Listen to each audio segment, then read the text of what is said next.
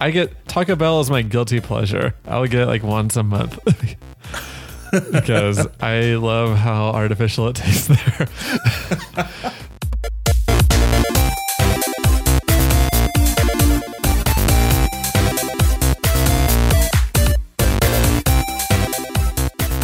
Welcome to the Productivity Lab, where we put the tips, tricks, and methods of getting stuff done to the test. I'm Kyle. And I'm Mark.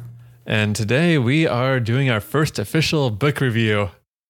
Yay. I'm excited. I sound too thrilled about it. Yay. There we go. Yeah. We're Mark and I were talking a couple weeks ago about the idea of having every fifth episode be a book review. And today's review is Hyperfocus by Chris Bailey. But before we get to that book, what have you been working on, Mark? Writing and reading. Reading to write and writing so people can read my writing. Wait. What do you mean? So my main focus has been, I've been hyper-focused on my writing during this period of time. So this book came at a really good time, but I've been kind of like knocking out my goals and reestablish my goals for the month for some writing. So my goal for the month of July for Project Dollar was 4,000 words, which is pretty small, right? It's 1,000 words a week, but I was able to knock half of that out in a singular or in a single weekend. Oh, nice. And wow.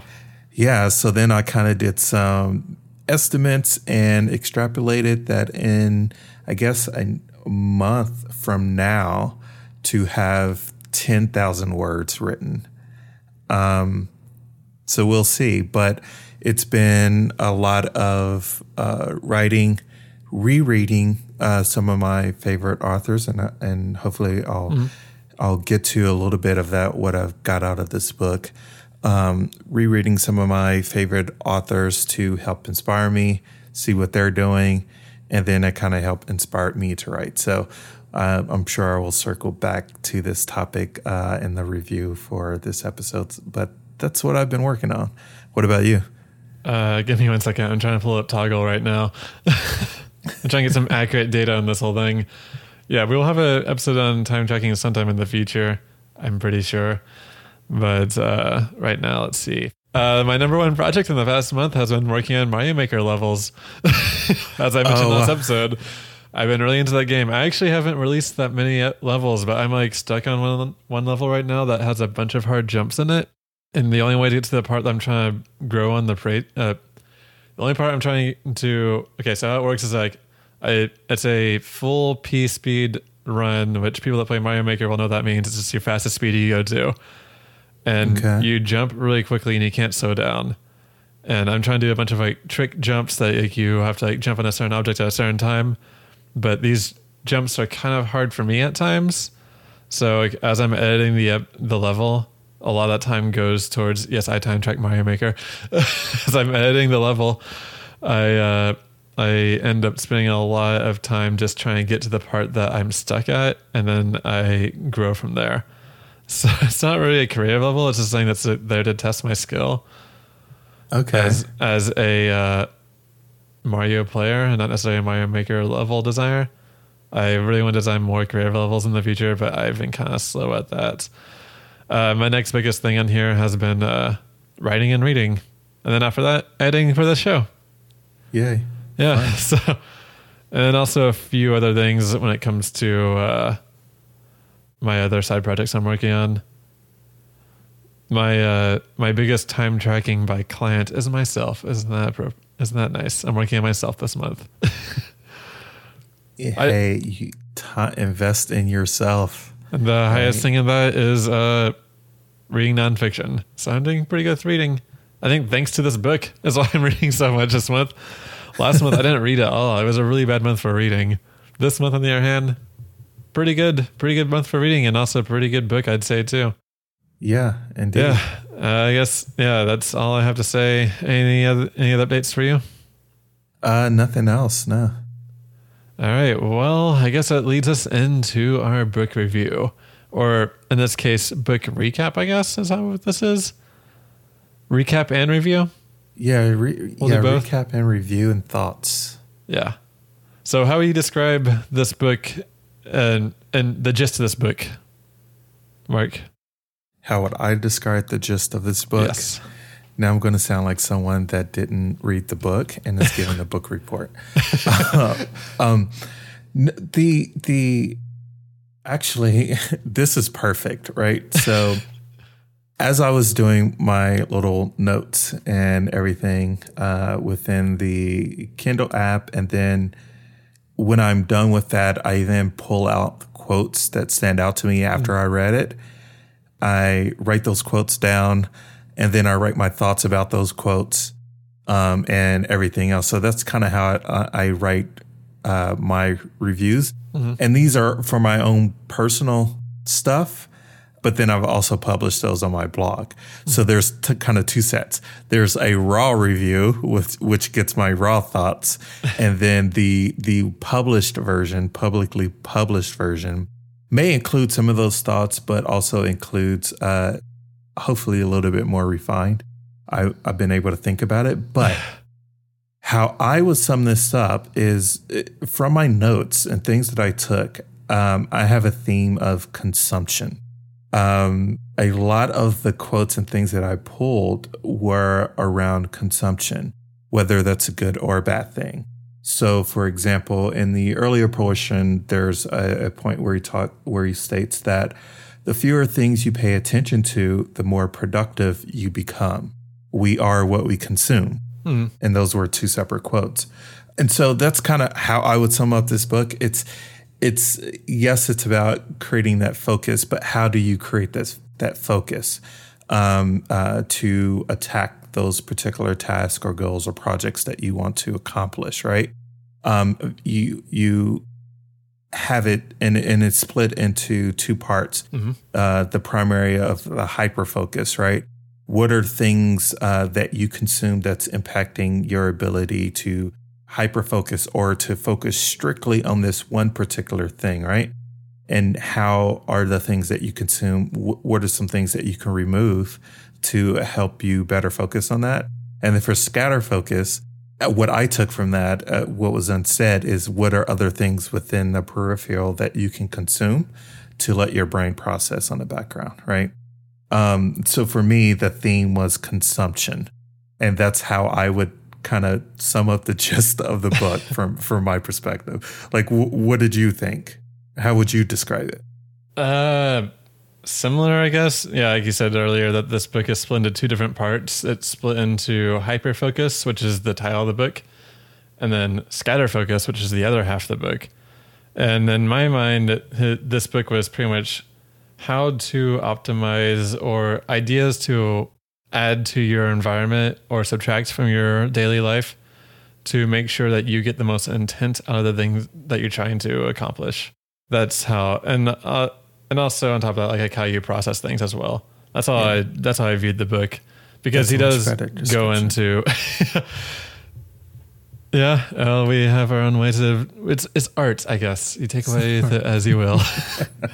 It's nonfiction, very utilitarian art, but still art. Yes. Yeah.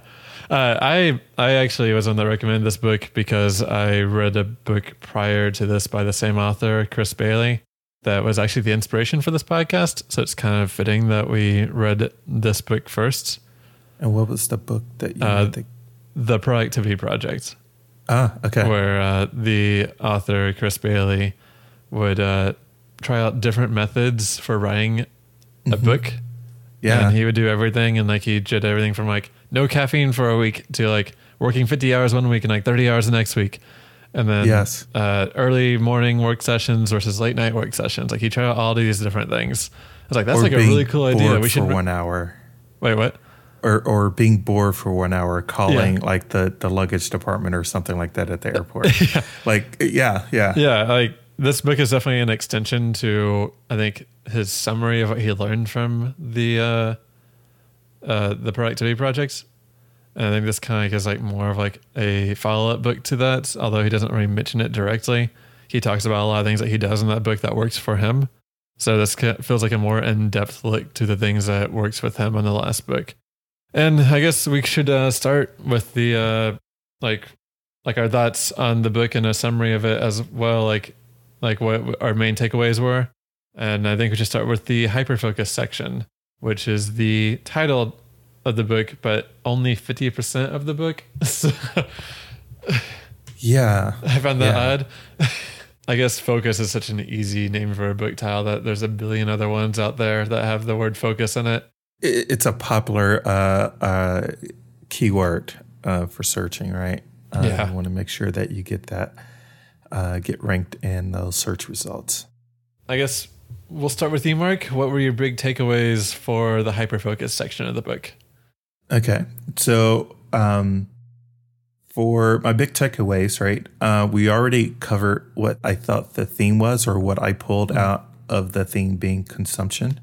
Looking back, a majority of my notes were in the scatter focus half of the book. Interesting. Okay. But my top 3 takeaways, the first 2 are actually in the hyperfocus section. And that's the rule of 3 and environment. Mm-hmm. I don't think he actually calls it environment, but that's what I noted for myself. So for the rule of 3, why that was such a takeaway for me is, as he explains in the book, we all like get together and write our to-do list, right? Mm-hmm. We get into, or I get into work in the morning and I'm like, okay, I work in support, so my day can drastically change. So I know the number one thing that I need to work on are my customers, right? Mm-hmm. But then there's other projects and things that I do outside of that. So then, I typically write a long list of things that I need to tackle for the day. And some of those get moved to the next day. And reading this kind of reminded me of years back of when I instituted what I called the power hour in my workday. So the power hour, and I actually had a blog post about this many years ago, but the power hour was the first hour of my workday. And the day before, the last 30 minutes, I would plan my next workday. And I would say, this is the number one thing I'm working on tomorrow in my power hour. So my first hour of the day, I will be tackling my most difficult task to get it done and out of the way, or the most important thing that I needed to get done. And so when I come in the morning, I knew immediately what I was working on. I did not check email. I did not listen to voicemail. I did not do anything else that would distract me from that task, right? And I was able to knock out the hardest work while I had the brain power and willpower to do so. And it gave a really rewarding feeling. And that's part of what he talks about in this rule of 3, right? And that you're booking the part of your day to focus on these particular items. And even if it's 2 or 1 item, right? It's something that you've noted that you want to get done. And it's setting that specific intention. I like how he uses the word intention throughout the book when it comes to those items. And further, he goes I like how he went a little bit into when setting your intentions, your top 3 things that you want to accomplish for the day, being specific about it and not being like, I want to work out today. It was one of the examples. And then that again reminded me of using the SMART methodology. SMART's an acronym for specific, measurable, attainable, and relative and time bound. Wow, and some of the acronyms change the words a little bit, depending on who you're looking at, what workflow you're looking at, but they're all essentially the same thing. And it's just, instead of saying like, I'm going to work out today, you make it very specific and time bound or measurable. I'm going to work out at lunchtime today for 30 minutes, right? And just because you have the rule of 3 set, it increases your probability to getting that done. And then when you make it specific, it quadruples that possibility of you actually having getting that task and that goal done. I really like the whole use of 3 as well, because it's not overwhelming. I think that I would say it's good to push it up to 5 if you really want to max out, but no more than 5. Because like sometimes you have just like a really busy day and you just got to get a lot of things out of the way, but you can't like use all the time and energy to do that. So just choose 5 things. But yeah, the rule of 3, I really appreciate it a lot. It's like how he even goes into saying like they can make it like a weekly thing or a monthly thing as well. Like have like a daily 3, a weekly 3, a monthly 3, and like a yearly 3. Yes. Like kind of you get a little bit more broad with like each one, but you extrapolate from that broad one to a more specific one in the month and a more specific one in the day. I really like the rule of 3. That is, it reminded me that's one of the best episodes of any productivity podcast I've listened to.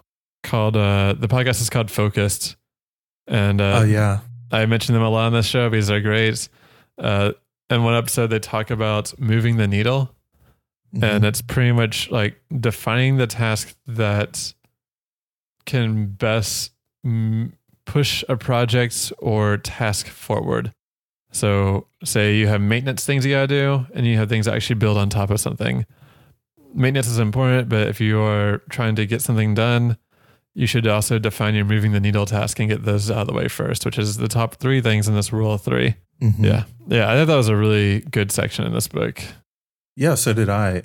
And like when I look back at it, I'm like, oh, like I didn't use the rule of 3 in the sense in the day to day. I just like made a long list of things that I want to get done for the day, right? Yeah. But when it came to, I do planning like every quarter. So there's 3 big goals that I want to accomplish, for July, August, and September. I have 3 big goals that I'm trying to accomplish each month. 1 goal per month, if I can. And sometimes that single goal stretches 2 months. And so this one, for example, is for this quarter, it's getting my 10K words. Like I really need to push Project Dollar through. And I didn't realize like the rule of 3, like I was applying that from a quarterly planning perspective, but not necessarily in the day to day. So I think that's something that I'll definitely do. My weekly Notion task and goal list is so long. I think this is going to simplify it and make it a little bit more meaningful. Yeah. Like sometimes I have like simple goals like sleep 7 or more hours a day, which is something that you could accomplish without having to worry. But that's more like a maintenance goal. It's not like moving the needle kind of goal. Well, actually, that will make a very good future episode. Working on sleep. Yeah, sleep, for sure. And its impact on productivity. Agreed. I have a book that I need to read about sleep. So what's it called? So the book is called Sleep Smarter, 21 Essential Strategies to Sleep Your Way to a Better Body, Better Health, and Bigger Success by Sean Stevenson. So it looks really interesting. And I actually borrowed this from a coworker, but I have yet to read it. And I really need to. I don't know why I'm showing you the book. For our audience at home, he's holding a book up to them to the camera. I love my books. A hardcover book too. Yes. Yeah. He does talk about sleep and hyperfocus as well, but it's not as big as a topic. No, it's not. And I think that would be something good to explore a little bit further.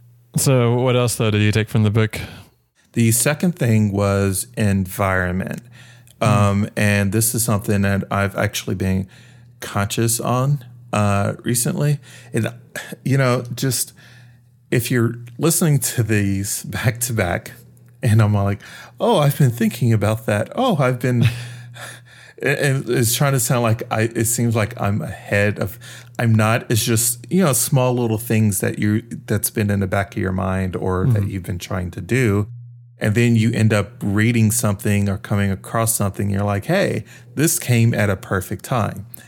And so the second thing for me was environment. And it's how he talked about simplifying your environment, right? To reduce your distractions. To allow you to better focus on the the task or the intentions that you've chose throughout the day. And this kind of reminded me of, breaking or creating a habit. And this comes from the book Atomic Habits by James Clear. Which I think it is on our reading list, but not for a few months. No, it's not. Never mind. No, it's not. It should be on a reading list. It should be. But the only thing I was going to mention about that is in the book, the two things why that linked together for me is that it's modifying your environment to be able to create a better habit, or modifying your environment to eliminate distractions. And this can be from putting your phone in another room. So when I know that I come home from work, I'm like, okay, I need to write. I need to do some research on something, whatever the task I need to do. I keep the phone on the kitchen table.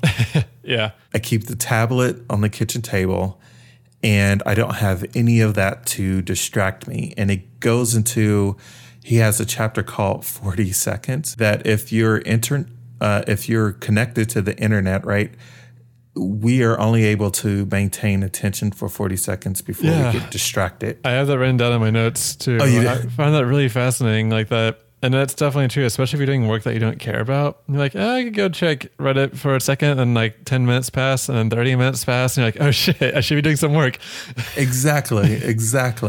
And I feel that same way as well. It's like, if I got my phone right here, even if it's turned down, right?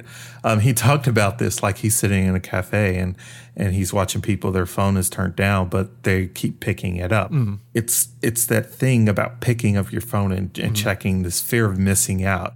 And I've been trying to eliminate that much more, especially with my cell phone, of not taking it with me everywhere, having internet-free weekends and stuff like that, so to allow me to better focus. Because then I'm like, and he's right, and I watched one of his interviews, which is not part of the book review, but is in the vein of the same content, in his TED Talks that he gave, in which he sorry, there was just a ding for my toggle timer, and it completely distracted me, and I lost everything that I was going to say. Talking about Chris Bailey's talks.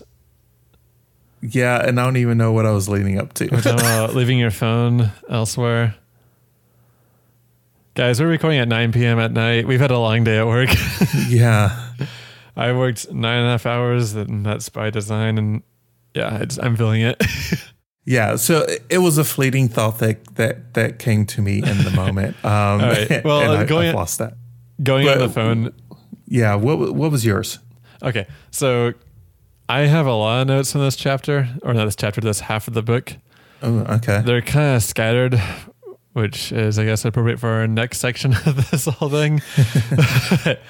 Yeah, the rule of 3 was the first thing I wrote down, because I thought it was a really useful thing to do. Keep it simple. Mm-hmm. I really do like the idea of one thing that he mentions in the hyperfocus section of Hyperfocus is actually two things I liked a lot that he brought up. The one I'll bring up first is the one that I was less impressed by, but I still liked a lot, is his modified Eisenhower Matrix. Okay. Do you know the Eisenhower Matrix? No. President Eisenhower is known for doing this, so that's why he's the namesake of it. It's a quadrant of task management. You have a 2x2 grid. You have, on the x-axis, you put what are they? I need to pull this up. Give me 1 second, because I have Eisenhower Matrix. All right, so President Dwight Eisenhower made a matrix called the Eisenhower Matrix, at least as historians call it that. And then it's a 2x2 grid. So it's four different quadrants, I guess. It's like a 4 square. And on the top row, you have urgent and not urgent written on the top. And then on the left column, you have important and not important on it. and you group your task by those delegations. Like, is this thing an urgent thing to do? Is it not? And then there's like different guides, like how you deal with it. The idea is if it's like urgent and important, do it now. Important but not urgent, schedule it for another time. Not important and urgent, delegate it to somebody else if you can. And then not important and urgent, delete it. So that's kind of the idea behind it. But Chris Bailey decided to make his own modification on it that I actually liked a lot more. The annoying, fun, and control, no control?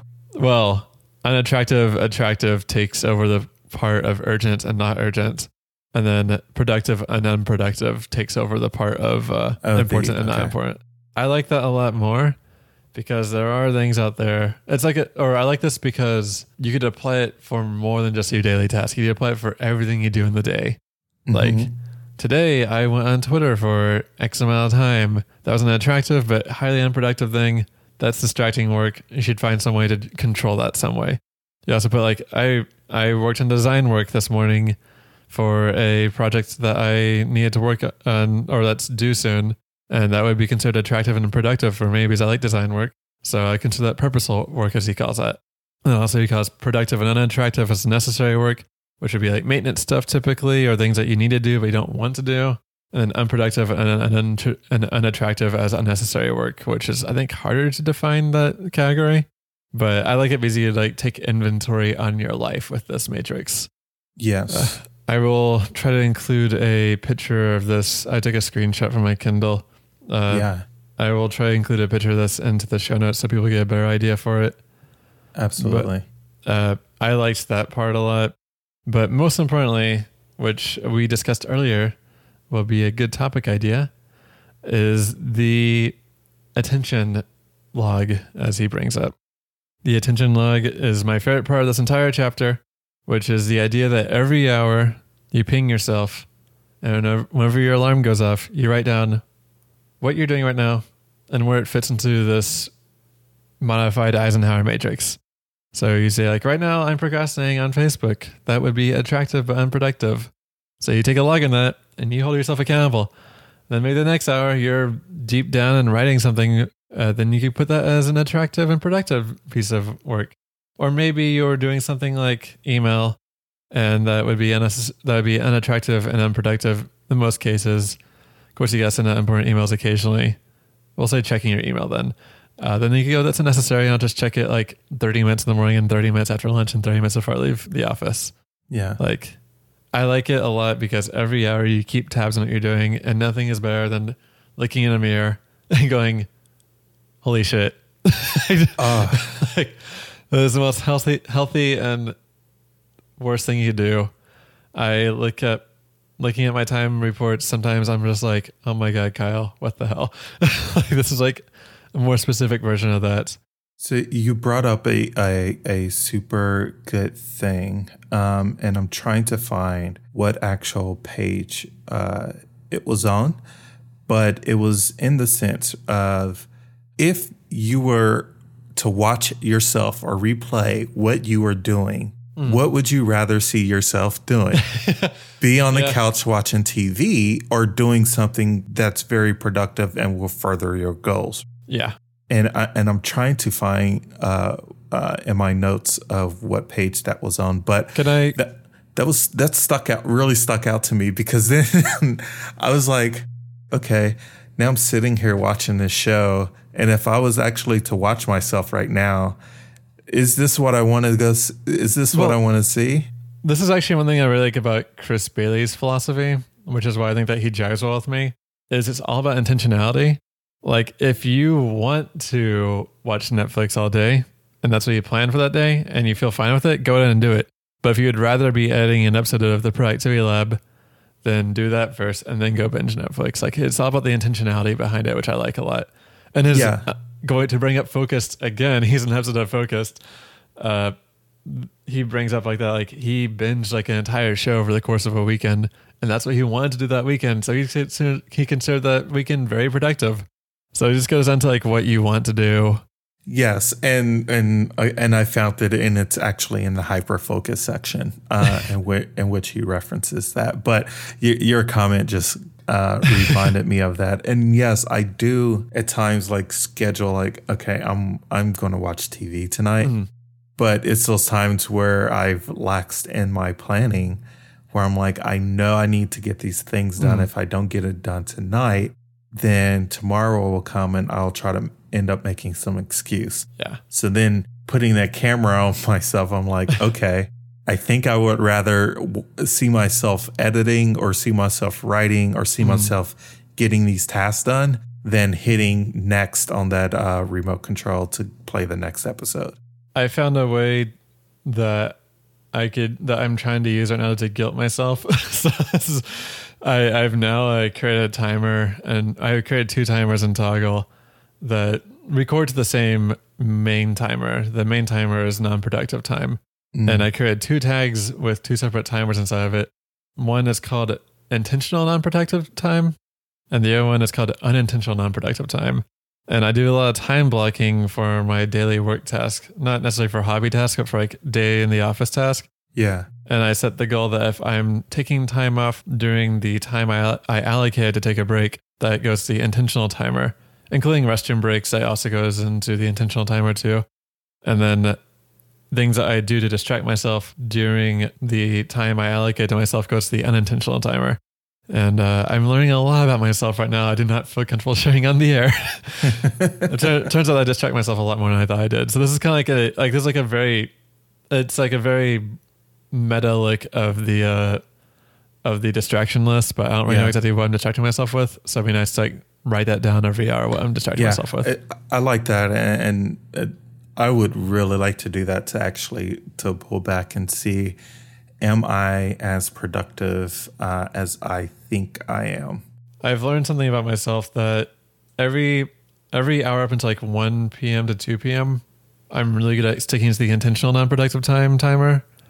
But after like lunch, the unintentional one grows a lot more. Yeah. It's just hard for me to focus after lunch. Yeah. But that's a topic for another day. Another day.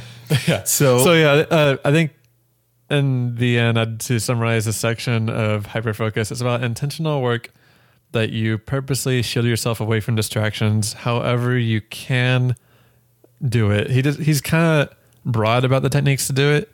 Mm-hmm. He goes everything from like putting your phone into not disturb mode to disconnecting from the internet entirely to just doing like an intentionality log every once in a while. Yes. I think some final takeaways is he put 4 stages of hyperfocus that I liked a lot, which was the first stage is choose a productive or meaningful task to work on. That's the key thing for him, is choosing it beforehand. Yeah. And then managing distractions as they happen. So the management for like how I do it each day would be the Tasker app is how I manage my distractions. So during this time block, I cannot access these parts of my phone. You could do it your own way as you will. Tasker's kind of, I don't like the UI. That's why I don't want to do the blog post. It's just confusing to write about. I was desperate at the time. There's probably better ways to automate your phone.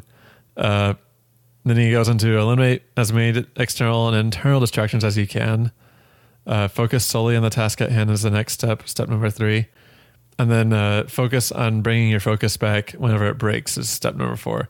And he also mentions that practicing mindfulness is a great way to do this because mindfulness makes you a better self-manager of your attention. And I will admit that I haven't been meditating over the past month or so. And that's probably one reason why the unintentional timer has been growing. So, yeah. And just, it's nothing new under the sun what he wrote about in Hyperfocus. I didn't really feel like I learned that much here, but I got a lot of ideas reinforced that I liked. And I did learn a few new good things like his version of the Eisenhower Matrix and the Rule of 3. Yeah. Any final takeaways on this section?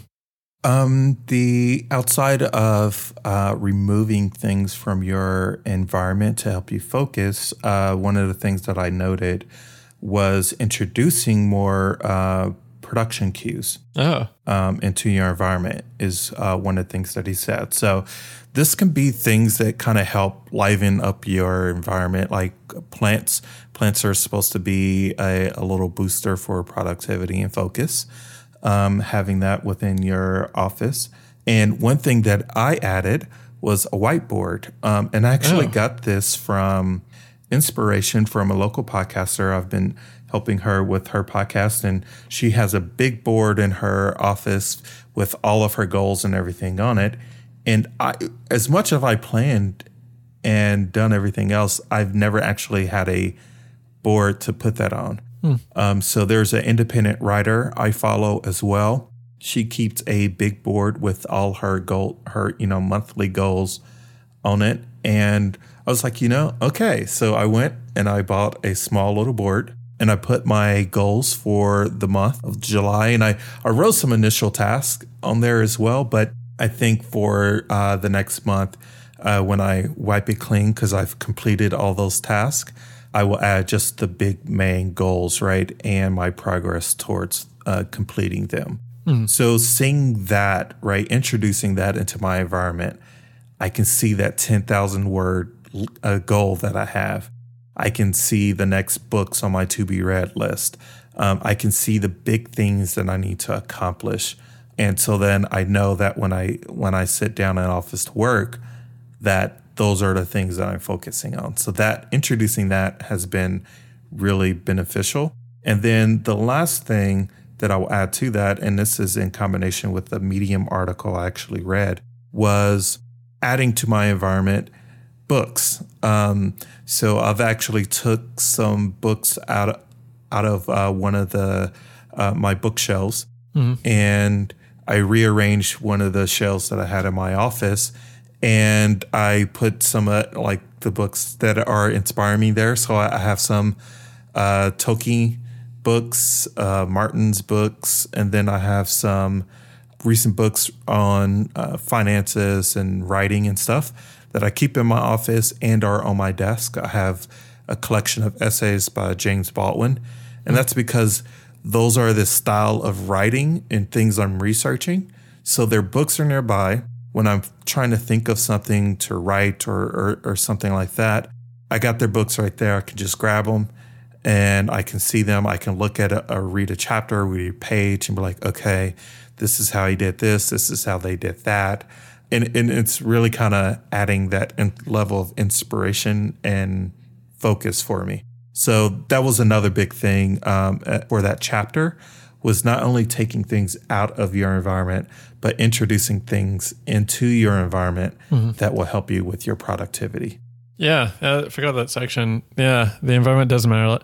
He does bring up something that I found very relatable, is that the office is one of the most distracting places to be in, which I knew was kind of true for a while, but I think that really reinforced my belief, because distractions, people coming into your office, people emailing you, even just like having a web browser on your computer can be very distracting.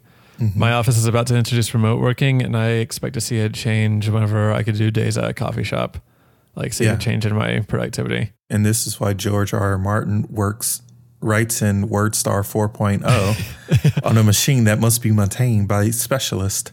He doesn't want those distractions. Yep. But that doesn't seem to be helping. No shade. No shade. Okay. Are you ready to move to the next section? Yeah, scatter focus. How about you start us off with this? What were your thoughts on this section of the book? I like this one a lot. It was, Chris defined scatter focus as strategically letting your mind wander to solve problems, which I think is a very valid statement to make. It's kind of funny in the book. He's like, okay, now forget everything I told you about hyperfocus. We're going to do the complete opposite of that right now for the next half of the book. But his belief is that using both these systems of reasoning and problem solving together is what makes somebody an effective and creative individual. And he's a strong believer in taking rests whenever needed, but deliberate rests that are designed to let your mind solve stuff, because sometimes we could get really caught up in the weeds and completely miss obvious or what's, I guess, sometimes it's easy to get caught up in your work and not be able to find a solution to what you're working on. And you might just like work on it for hours and get nowhere. But then that night before you go to bed, you're like, that's it. That's the answer. Right. Or you walk away to go get some coffee and you come back and you're like, that's what it is. So the idea behind the scatter focus section is strategically using that mode of your brain to get things done and solve problems. I really like this section. I remember watching this online lecture a while ago, like maybe 2 or 3 years ago, about learning how to learn is what it's called. Mm-hmm. And one thing that they really emphasized on was actually taking breaks between learning new things. And they were talking about basically scatter focus without calling it scatter focus. And I've been kind of like a fan of it since then, although I never like really incorporate it into my life like Chris talks about in this. Yeah, I like this one a lot. I've had a lot of ideas. There was this one project I was working on at work that I would always work on Fridays. So that way on the weekends, I could like give myself more time to think about it. So like on Fridays are the day that I work on it, but the ideas actually come to me on the Saturday and Sunday following it.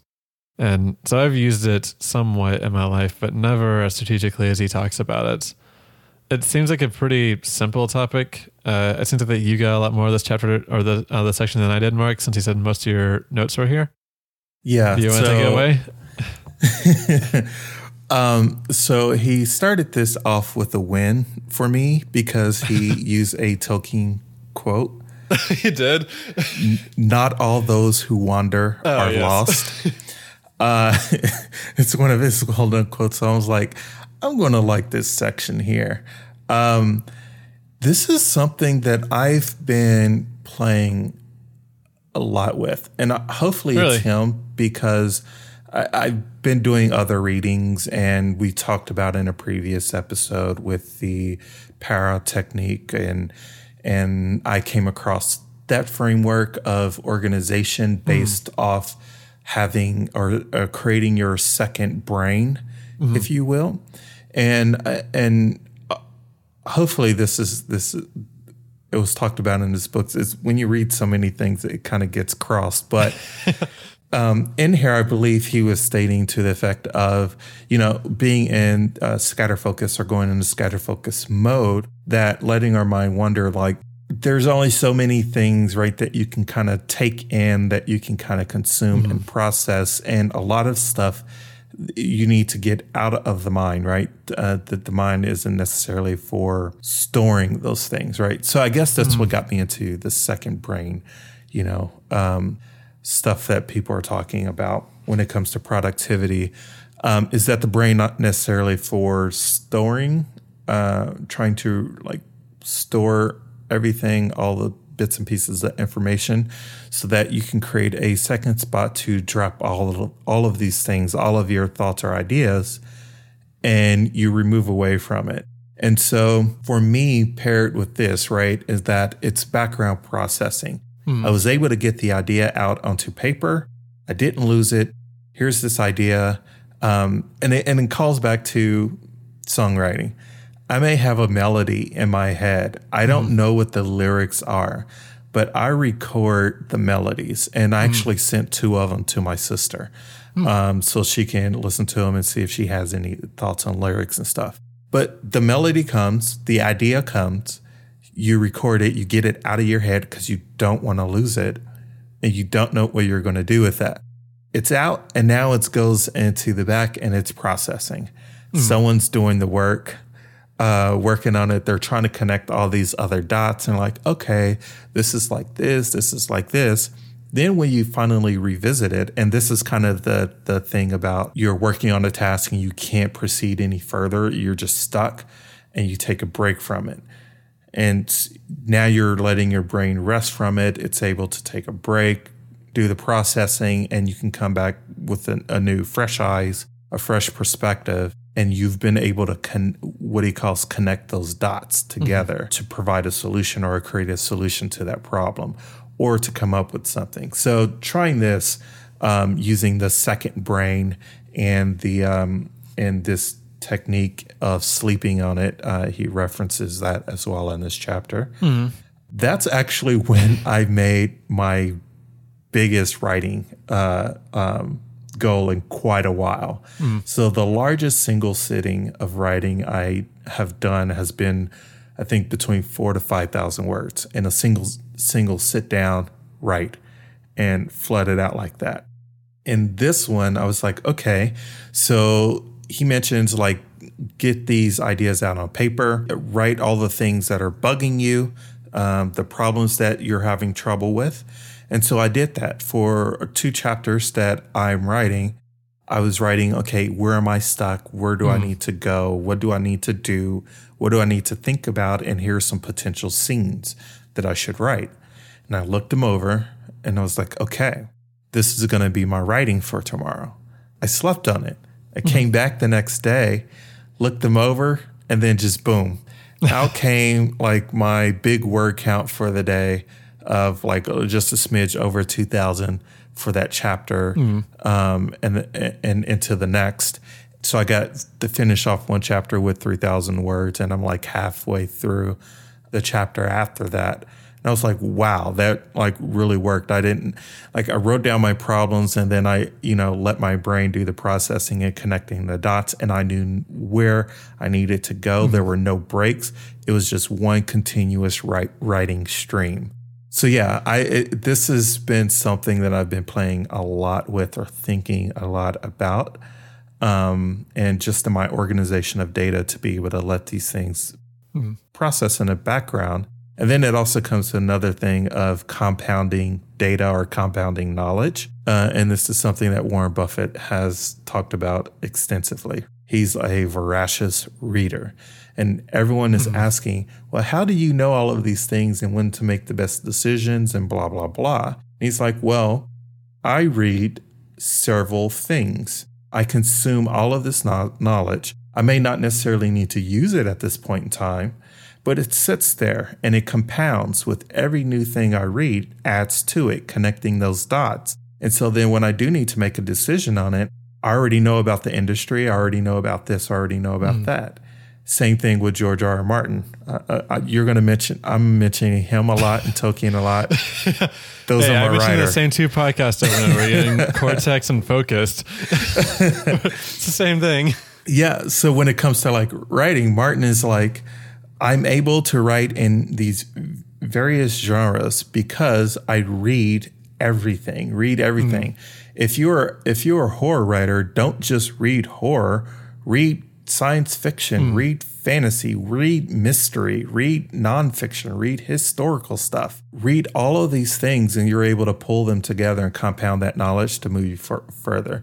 And that's kind of like where I'm at with this chapter. I was like, oh man, I love this. I was making lots of notes, lots of bookmarks about these particular items that he was mentioning. And it's kind of just been something that I've been experimenting with myself, and I'm finding good success. Now, that can just be coincidence, and maybe it's because I had like 19 grams of coffee beans instead of 17 grams of coffee beans that morning, but that's what I got out of this chapter. Yeah, it was a really helpful chapter. I like the idea of like anything to help you boost creativity.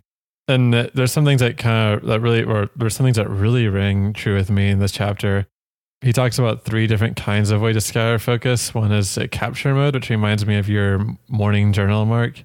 You just kind of sit there and he's like, write down whatever ideas come to you. It doesn't matter what they are, good or bad, or impossible or possible. Just write them down and just see what happens. And then the other idea was problem crunching mode, which is kind of like I was doing at work. I deliberately work on a project before leaving the office on Fridays. And like I let my mind figure out solutions as I'm out and about.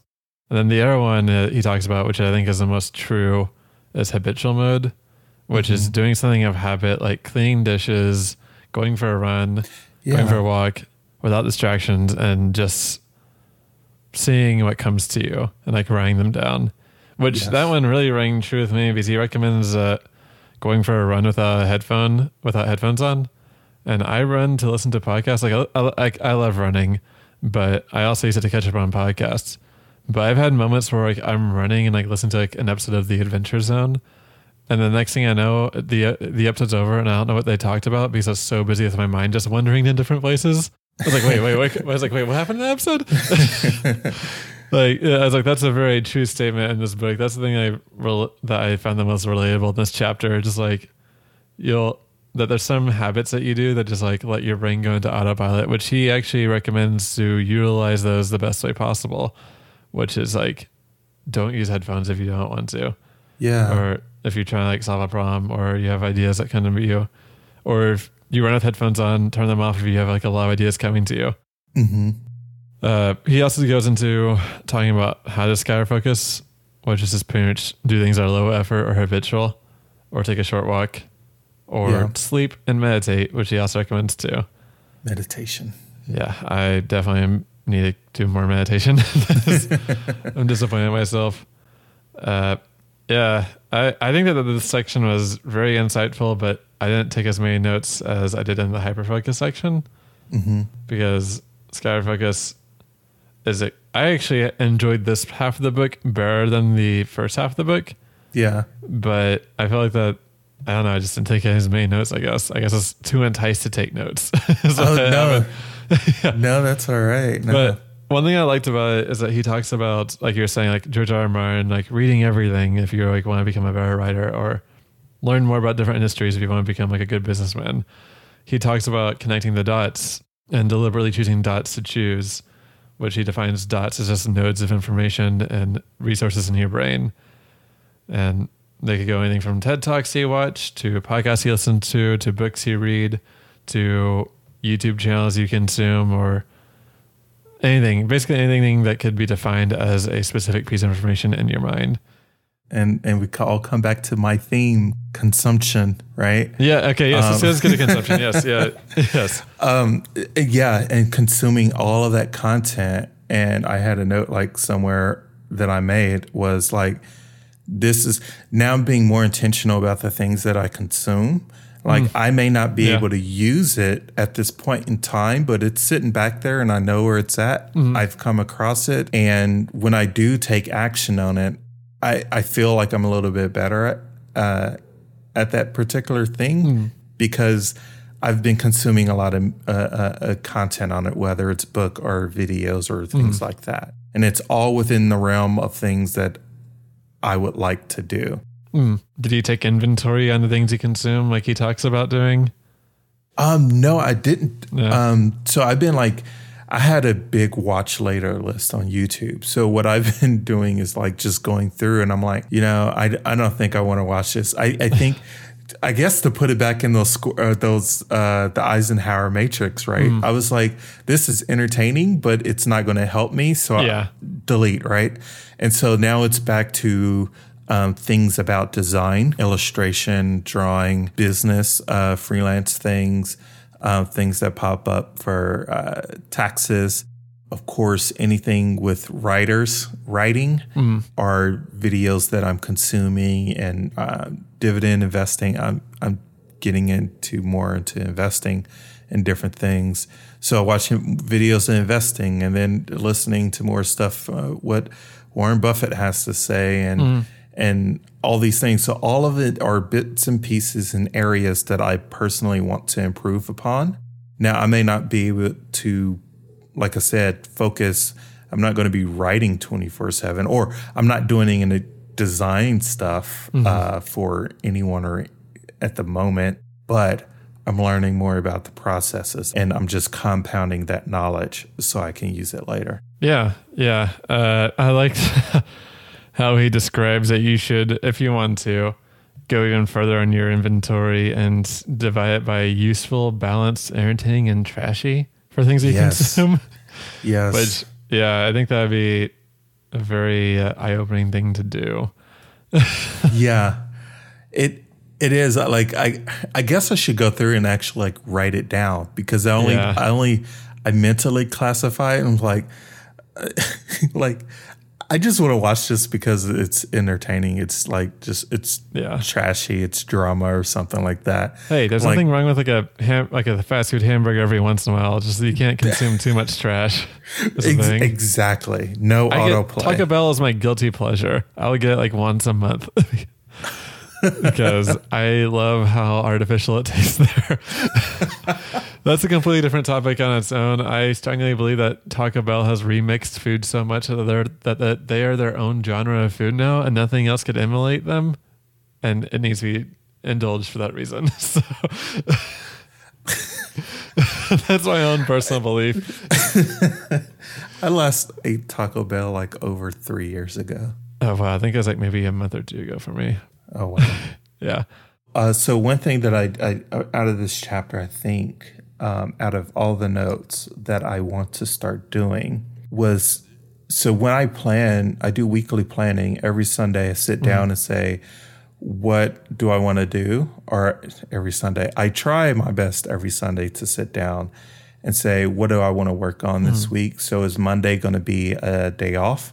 Is Tuesday going to be a night of editing? Is Wednesday, am I going to be doing writing and this?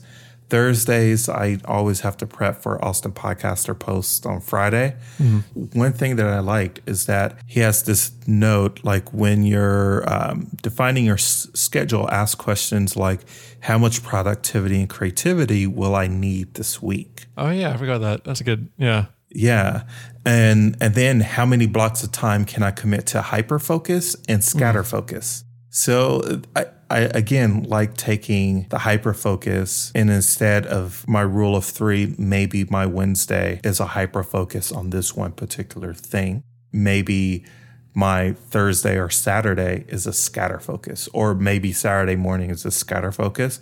I go walking and I don't listen to any books, no distractions, and just walk and see what my mind comes with. So I like like you said earlier, his intentionality regarding these things. So I think that's something I want to add to my planning. Yeah. One thing I started doing after actually finishing the productivity project is every afternoon, as my afternoon break in the office, I will take like a 10 to 15 minute walk around the outside of the building with no phone, no nothing, just walking around and just like let my mind relax and come up with ideas. Yeah. And it's been helping me a lot. It's been my, I guess, my replacement for meditation lately. It's not as effective as just meditating, but it still helps a lot just to like let your mind wander and see what you arrive to. Absolutely. Yeah, although I don't bring a notebook with me, which I should probably start doing because I do have ideas that just disappear. So it's good to have a notebook for that reason. I should start doing that.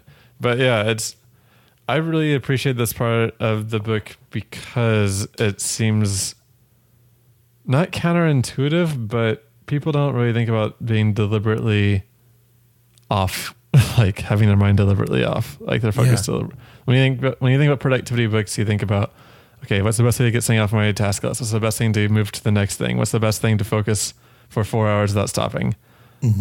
Like you'd think about that, but this is actually one reason I like about Chris Bailey as a writer and I guess a communicator of business and productivity practices, is that he seems to be a little bit more holistic in his approach, which I very much agree with.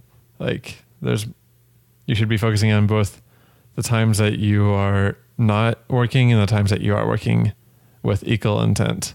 And also, as mentioned in both parts of the book, get plenty of sleep. It will improve you on your focus and also your creativity immensely. Yes. That is the biggest takeaway, I think. Not really the biggest takeaway that I got from this book, but the biggest takeaway in terms of like things to like really be conscious on is your sleep. Ask my girlfriend. I'm a bit of a stickler when it comes to sleep time and sleep schedules because I know if I don't focus on it, I will have a really bad day the next day. Speaking of, it's getting late.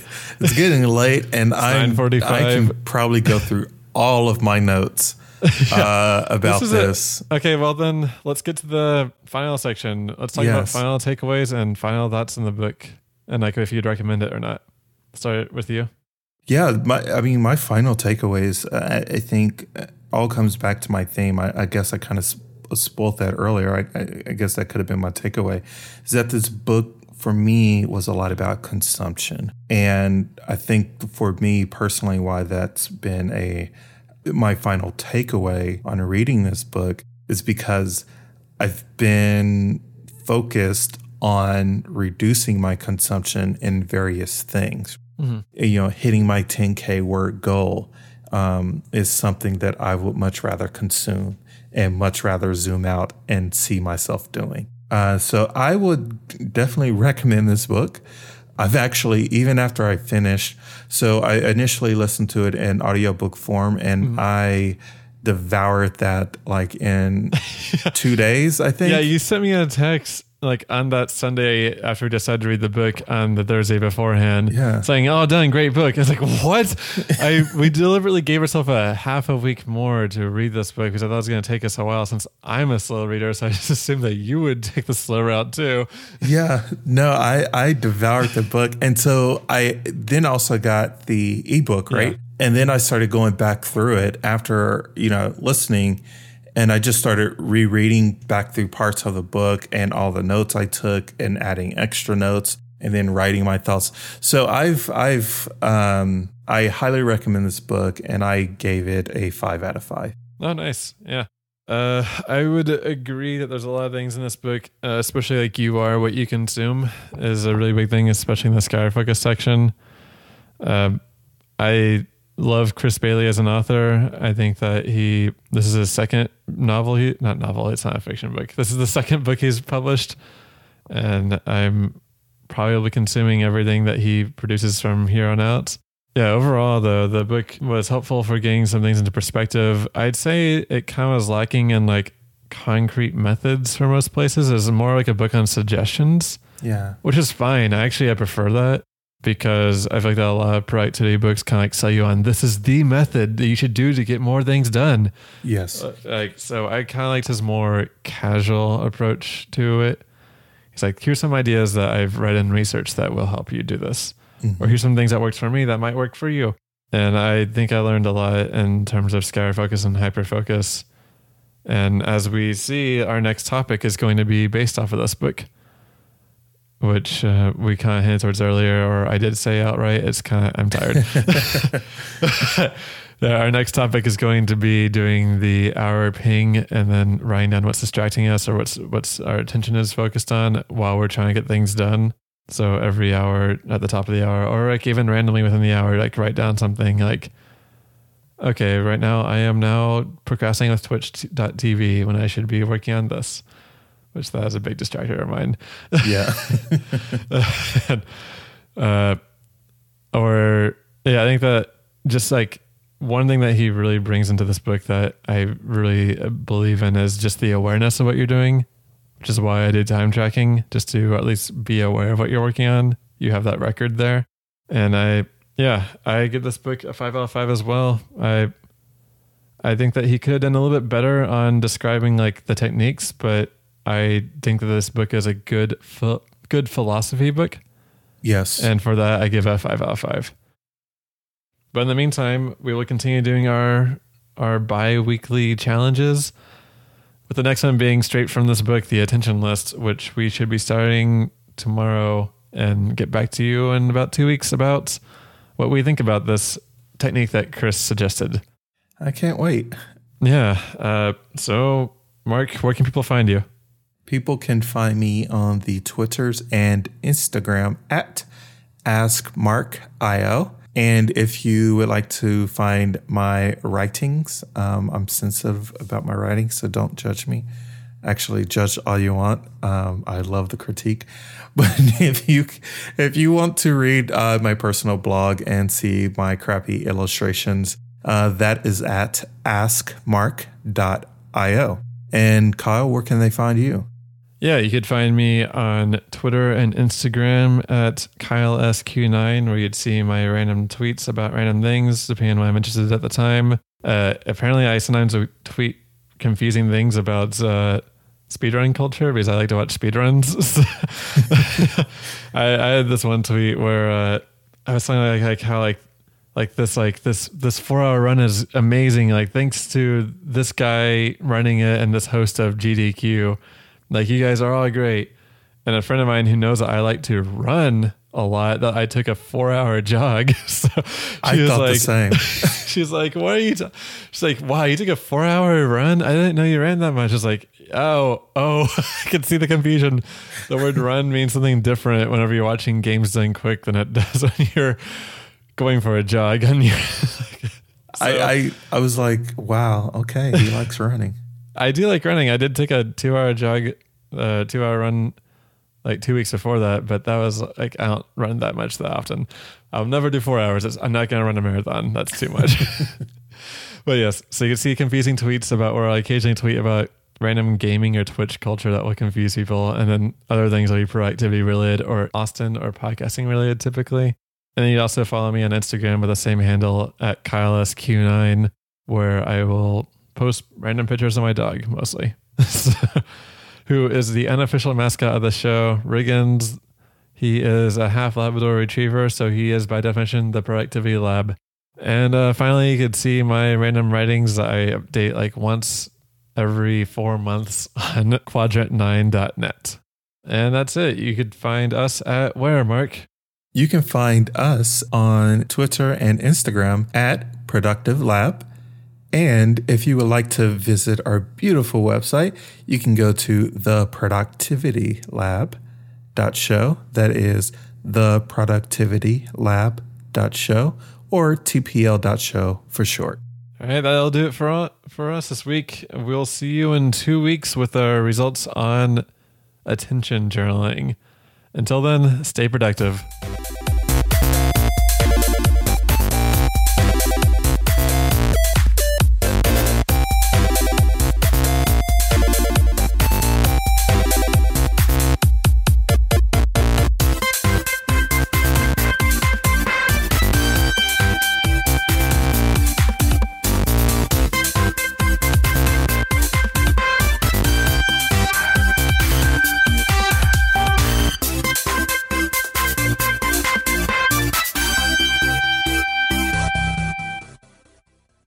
And if you would like to visit our beautiful website, you can go to theproductivelab.show. Nope.